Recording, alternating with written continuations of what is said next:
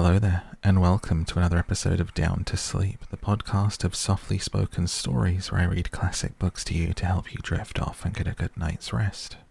This is episode 18 of the podcast. We have been going since the beginning of this year. Thank you so much for joining me tonight. I hope that you are enjoying the podcast.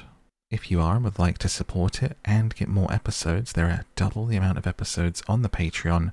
You can join our secret little book club at patreon.com/downtosleep, where for a few dollars a month you will get twice the amount of episodes and they are all twice as long. Plus, you occasionally get to vote on what I read next. We'd love to have you join our little community over there. But otherwise, for right now, let's go ahead and take a nice deep breath, get ourselves comfortable, and we'll get down to sleep with Heart of Darkness by Joseph Conrad. The Nelly, a cruising yawl, swung to her anchor without a flutter of the sails and was at rest. The flood had made. The wind was nearly calm, and being bound down the river, the only thing for it was to come to and wait for the turn of the tide. The sea reach of the Thames stretched before us like the beginning of an interminable waterway. In the offing, the sea and the sky were welded together without a joint, and in the luminous space the tanned sails of the barges drifting up with the tide seemed to stand still, in red clusters of canvas, sharply peaked with gleams of varnished spirits. A haze rested on the low shores that ran out to sea in vanishing flatness. The air was dark above Gravesend, and farther back still seemed condensed into a mournful gloom, brooding motionless over the biggest and the greatest town on earth. The director of companies was our captain and our host. We four affectionately watched his back as he stood in the bows looking to seaward. On the whole river there was nothing that looked half so nautical. He resembled a pilot, which to a seaman is trustworthiness personified. It was difficult to realize his work was not out there in the luminous estuary, but behind him, within the brooding gloom. Between us there was, as I have already said somewhere, the bond of the sea. Besides holding our hearts together through long periods of separation, it had the effect of making us tolerant of each other's yarns and even convictions. The lawyer, the best of old fellows, had, because of his many years and many virtues, the only cushion on deck, and was lying on the only rug. The accountant had brought out already a box of dominoes, and was toying architecturally with the bones. Marlowe sat cross-legged right aft, leaning against the mizzenmast. He had sunken cheeks, a yellow complexion, a straight back, an ascetic aspect, and with his arms dropped, the palms of his hands outwards resembled an idol. The director, satisfied the anchor had good hold, made his way aft and sat down amongst us. We exchanged a few words lazily. Afterwards there was silence on board the yacht. For some reason or other we did not begin that game of dominoes. We felt meditative, and fit for nothing but placid staring. The day was ending in a serenity of still and exquisite brilliance. The water shone pacifically, the sky without a speck was a benign immensity of unstained light. The very mist on the Essex marsh was like a gauzy and radiant fabric, hung from the wooded rises inland, and draping the low shores in diaphanous folds. Only the gloom to the west, brooding over the upper reaches, became more somber every minute, as if angered by the approach of the sun. And at last, in its curved and imperceptible fall, the sun sank low, and from glowing white changed to a dull red, without rays, without heat, as if about to go out suddenly, stricken to death by the touch of that gloom brooding over a crowd of men. Forthwith a change came over the waters, and the serenity became less brilliant but more profound. The old river in its broad reach rested unruffled at the decline of day. After ages of good service done to the race that peopled its banks, spread out in the tranquil dignity of a waterway, leading to the uttermost ends of the earth. We looked at the venerable stream, not in the vivid flush of a short day that comes out and departs forever, but in the august light of abiding memories. And indeed nothing is easier for a man who has, as the phrase goes, followed the sea with reverence and affection than to evoke the great spirit of the past upon the lower reaches of the Thames. The tidal current runs to and fro in its unceasing service, crowded with memories of men and ships it had borne to the rest of home, or to the battles of the sea. It had known and served all the men of whom the nation is proud, from Sir Francis Drake to Sir John Franklin, knights all titled, untitled, the great knights errant of the sea. It had borne all the ships whose names are like jewels flashing in the night of time, from the Golden Hind returning with her rotund flanks full of treasure, to be visited by the Queen's Highness and thus pass out the gigantic tale, to the Erebus and Terror bound on other conquests, and that never returned. It had known the ships and the men. They had sailed from Deptford, from Greenwich, from Erith, the adventurers, the settlers, king's ships and the ships of men on change, captains, admirals, the dark interlopers of the Eastern trade, the commissioned generals of the East India fleets, hunters for gold, pursuers of fame. They had all gone out on that stream, bearing the sword, and often the torch, messengers of the might within the land, bearers of a spark from the sacred fire. What greatness had not floated on the ebb of that river into the mystery of an unknown earth?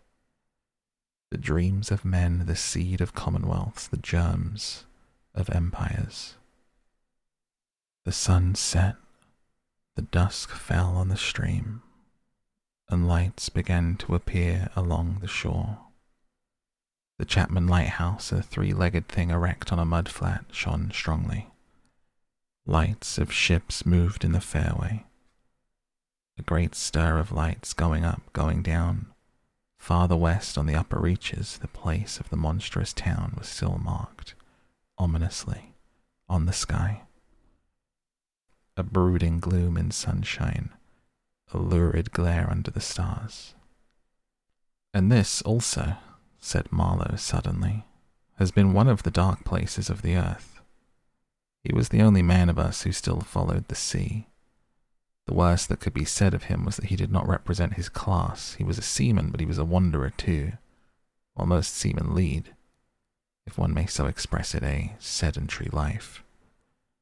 Their minds are of the stay-at-home order, and their home is always with them, the ship, and so is their country, the sea. One ship is very much like another, and the sea is always the same, in the immutability of their surroundings, the foreign shores, the foreign faces, the changing immensity of life, glide past, veiled not by a sense of mystery, but by a slightly disdainful ignorance. There is nothing mysterious to a seaman unless it be the sea itself, which is the mistress of his existence, and as inscrutable as destiny. For the rest, after his hours of work, a casual stroll or a casual spree on shore suffices to unfold for him the secret of a whole continent. Generally, he finds the secret not worth knowing. The yarns of seamen have a direct simplicity, the whole meaning of which lies within the shell of a cracked nut.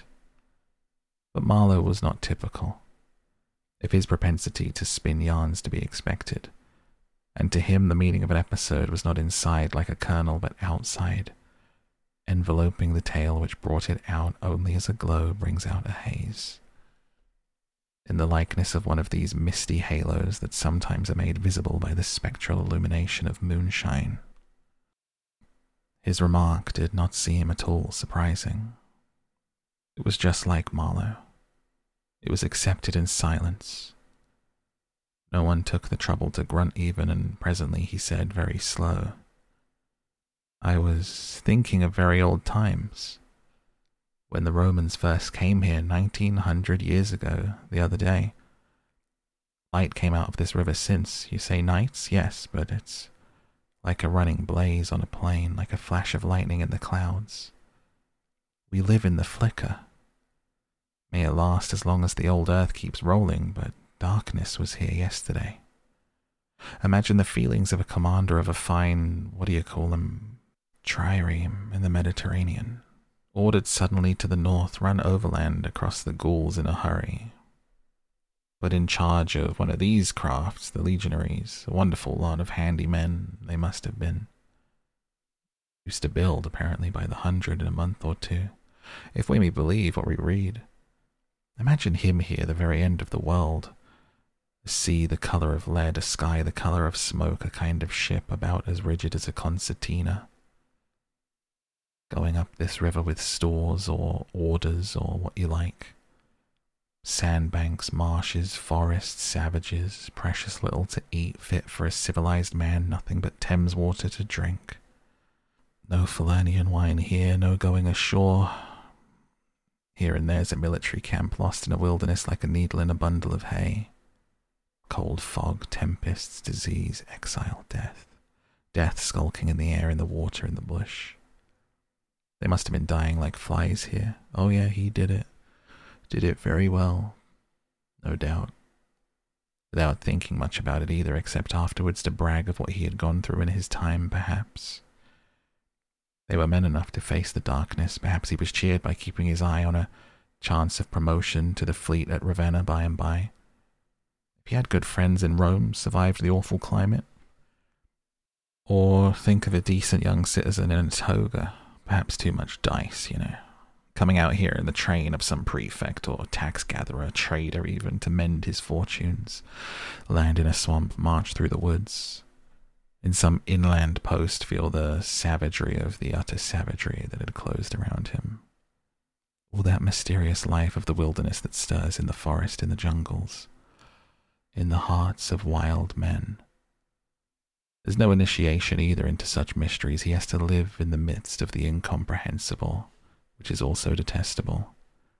And it has a fascination, too, that goes to work upon him. The fascination of the abomination, Imagine the growing regrets, the longing to escape, the powerless disgust, the surrender, the hate. He paused. Mind, he began again, lifting one arm from the elbow, the palms of the hands outwards, so that with his legs folded before him he had the pose of a Buddha preaching in European clothes, without a lotus flower. Mind, none of us would feel exactly like this. What saves us is the efficiency, the devotion to efficiency. But these chaps were not much account, really. They were no colonists. Their administration was merely a squeeze, nothing more, I suspect. They were conquerors, and for that you want only brute force. Nothing to boast of when you have it, since your strength is just an accident arising from the weakness of others. They grabbed what they could get for the sake of what was to be got. It was just robbery with violence, aggravated murder on a great scale, and men going at it blind, as it's very proper for those who tackle the darkness. The conquest of the earth, which mostly means the taking it away from those who have a different complexion or slightly flatter noses than ourselves. It's not a pretty thing when you look into it too much. What redeems it is the idea only, an idea at the back of it. Not a sentimental pretense, but an idea, an unselfish belief in the idea. Something you can set up and bow down before and offer sacrifice to. He broke off.